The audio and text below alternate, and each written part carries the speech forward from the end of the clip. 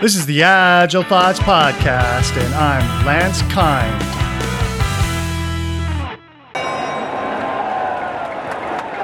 Safe.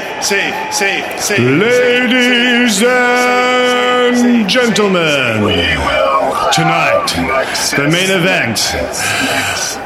Let's get ready to scale Agile. I see a little silhouette of an scrum and scale. You will do. Come on, Dad. Let's go get him, Dad. Come on, Dad. You've been working really hard. You've been working out every day. You're so disciplined, Dad. Let's go, Dad.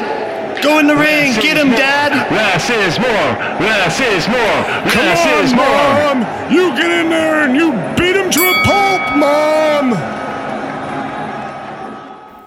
Ron Quartel and Alan Daly in the studio to talk about fast Agile.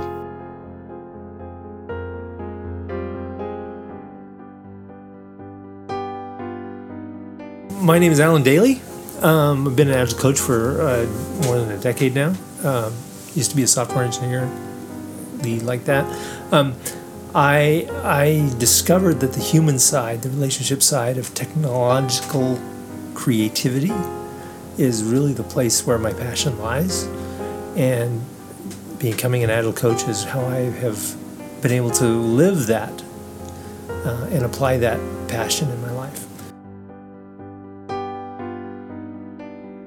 Hi, I'm Ron Quartel. I'm a software developer and recovering Agile coach. Currently working as a software developer and in the Pacific Northwest. Been here 11 years and love it up here. Can't imagine living anywhere else now.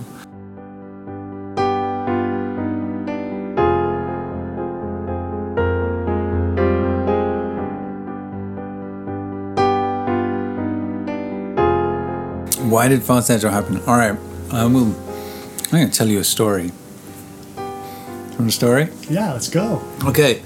The story probably starts in 2002, which was when I was a software developer in England, and my team converted over to this thing called extreme programming. And that was the dumbest thing I'd ever heard of. Absolutely hated it. But I thought I'm going to stick it out because where I was living in England, there weren't many other employers, and I liked the place I was working and I liked the team I was with. So I said, all right, I'm going to give this a go. So I stuck it out, and I'm glad I did because within 6 months I kind of got it. So the penny dropped or the light bulb went off, and I went, okay, this makes so much sense, this Agile thing. So if you can convert a hater to someone that's enthusiastic, and then they become... what do they become? Fanatical? A fanatical, yeah. A fanatic? They become or at least an evangelist. Anyway. An evangelist, that's the word I was looking for, but let's go with fanatic, yeah. So that's kind of, I became an evangelist fanatic, and I promised myself I'm only ever going to work this way ever again, which is Agile. And I stayed true to that, so I've been through different roles since then as dev manager, Scrum Master, Agile coach. I went into pre-sales, but all through all these things, I always stayed within the realm of Agile. So now let's fast forward. I'm an Agile coach, and around 2014, I find myself in New Orleans at a conference. So I'm an Agile coach. I'm now calling myself a recovering Agile coach, but we can talk about that later. But at this point, I'm an Agile coach, and the hot topic of the day was Agile at scale. So my Agile coaching to that point had all been at the team level, and I was very comfortable there.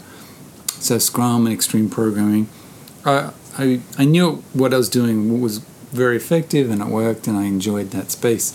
So I'm watching the rest of the industry talking about this stuff called Agile at scale, and I'll give you a quick my definition of that, what that is. So we're kind of It's called ruining a good thing, as far as I can tell. Well, so Scrum and extreme programming worked really well with one team, but the question was, hey, if the problem is so big that we need multiple teams, how do we spread the work across those teams and keep them in sync? So that's my definition of agile at scale. That was the holy grail, the nut to crack. And I'm watching what's going on in the industry, and nothing's sitting quite right. So I'm like, you know what? There's smarter people looking at this than me. I'll let them sort it out. I'll wait till they've sorted it out, and then I'll come along and go, all right, what have you worked out? In the meantime, I'm going to stay with where I'm comfortable. I'm working with Scrum and Extreme Programming as an Agile coach. So, that was the big theme of this conference. So that was my personal view of things, of Agile at scale and where I was at back in 2014. Day 3 of this conference, it was a 3-day conference, was an open space event. So, you guys been to open space events before? Is this the Northwest one or? No, I was in a Scrum gathering, but I was familiar with open space because of Agile Open Northwest. Open space technology, the unconference, right? The unconference, yes. So, open space technology is a technology in itself which can be used for conferences. Yes. Which is unconference. So I was familiar with it. I was used to it, and I'd been presenting on day 2. So by day 3, I'd used up all my energy chips, and I'm like, I'm just going to recharge, right? So I'm sitting in this open space conference, and I'm in a very receptive sort of mode. I've decided I'm not going to go facilitate sessions. I'm going to be a butterfly and just I need to recharge today. So in this mode, I'm just sitting and watching events unfold. And after we just finished populating the marketplace, which is, you guys, right? You can picture it, right? So there's a wall of ideas and topics for the day, and I look at the wall and I look over at the crowd. There's 800 people, I think, in this conference. Well, not compared to some of the other open space. Okay. Well, like the big Agile conference now is in the thousands. But yeah, it's 800 people, and it strikes me. Look how amazing this open space technology is. That within 20 minutes, 800 people self-organized a one-day conference, and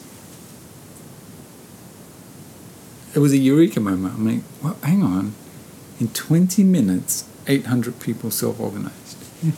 This is a scaling problem that was done extremely efficiently and effectively, all via self-organization. I'm like, this feels very agile, right?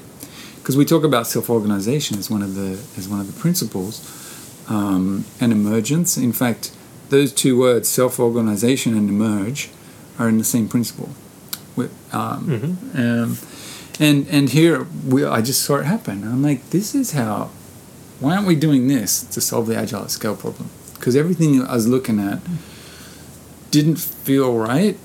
It felt like someone put their command and control hat on and was looking at the problem and went, we'll solve it this way, versus put your Agile hat on and try and solve it.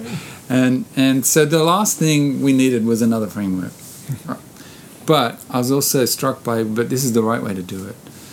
So it was a birth of an idea, and I couldn't let it go.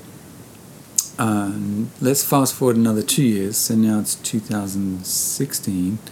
I'm working with a health insurance company here in the Pacific Northwest as an Agile coach.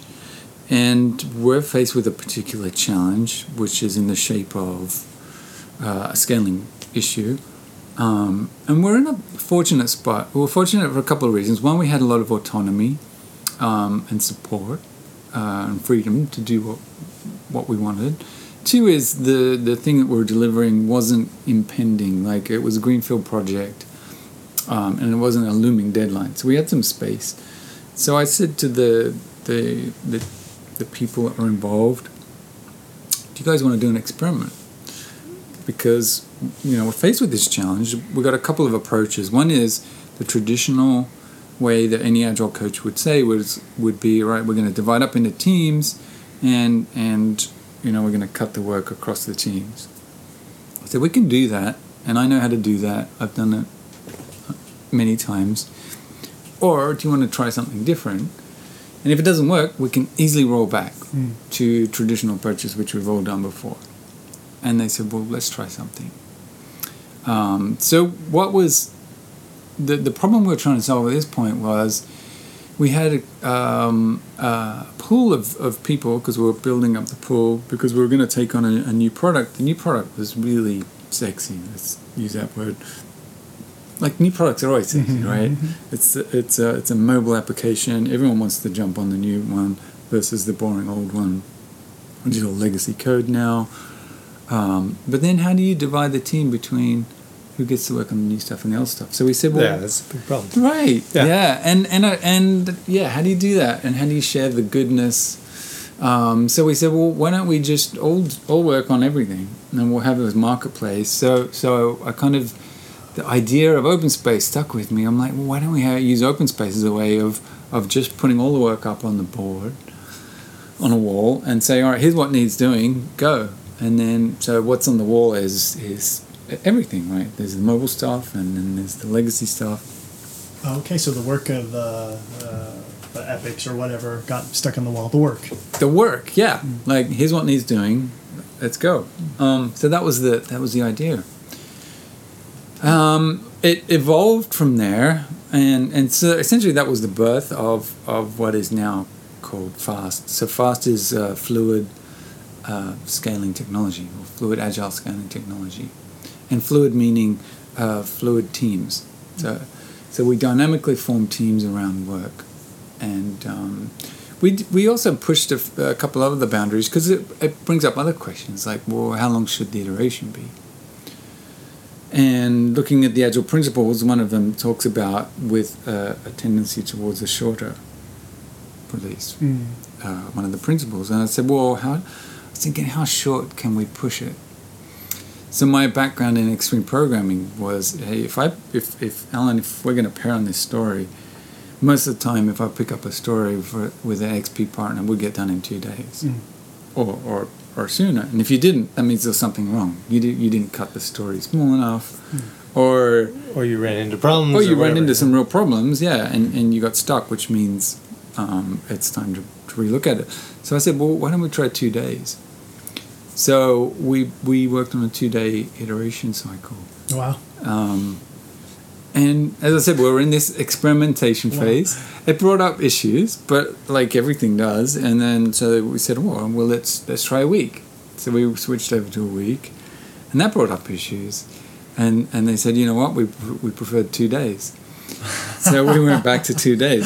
So we did a lot of like inspect and adapt and experimentation. And how many people are involved with this? At its largest, we ended up with 2 tribes, and I call a tribe, imagine if you had all the teams that were involved, and you mush them all together and that becomes a tribe.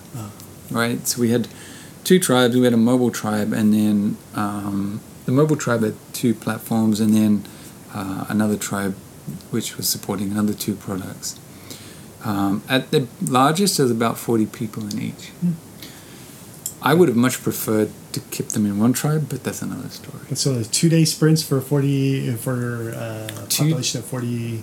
Yes, 2-day iterations. We weren't sprinting. Sprinting is Scrum. We were not doing Scrum. And that was a big part of it. It was to get.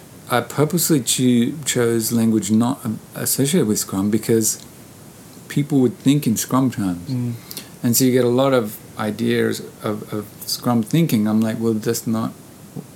So an example, which as an aside, that's exactly why the creators of Scrum chose terminology that wasn't project management, right? Because they didn't want people to think about project management.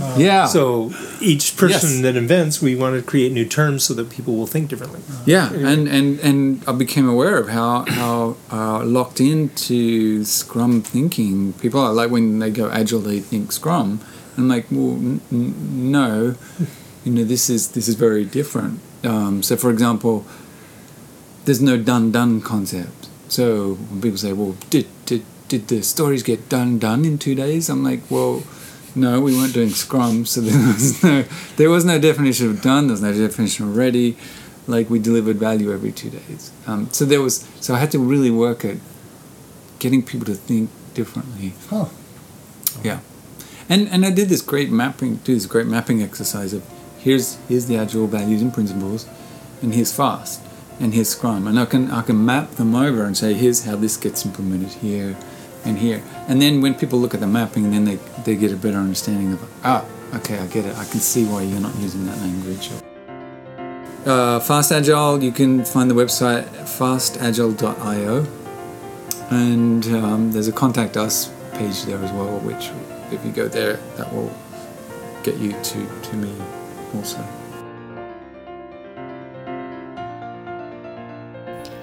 Next episode, we'll hear more from Alan Daly and Ron Cortell about Fast Agile.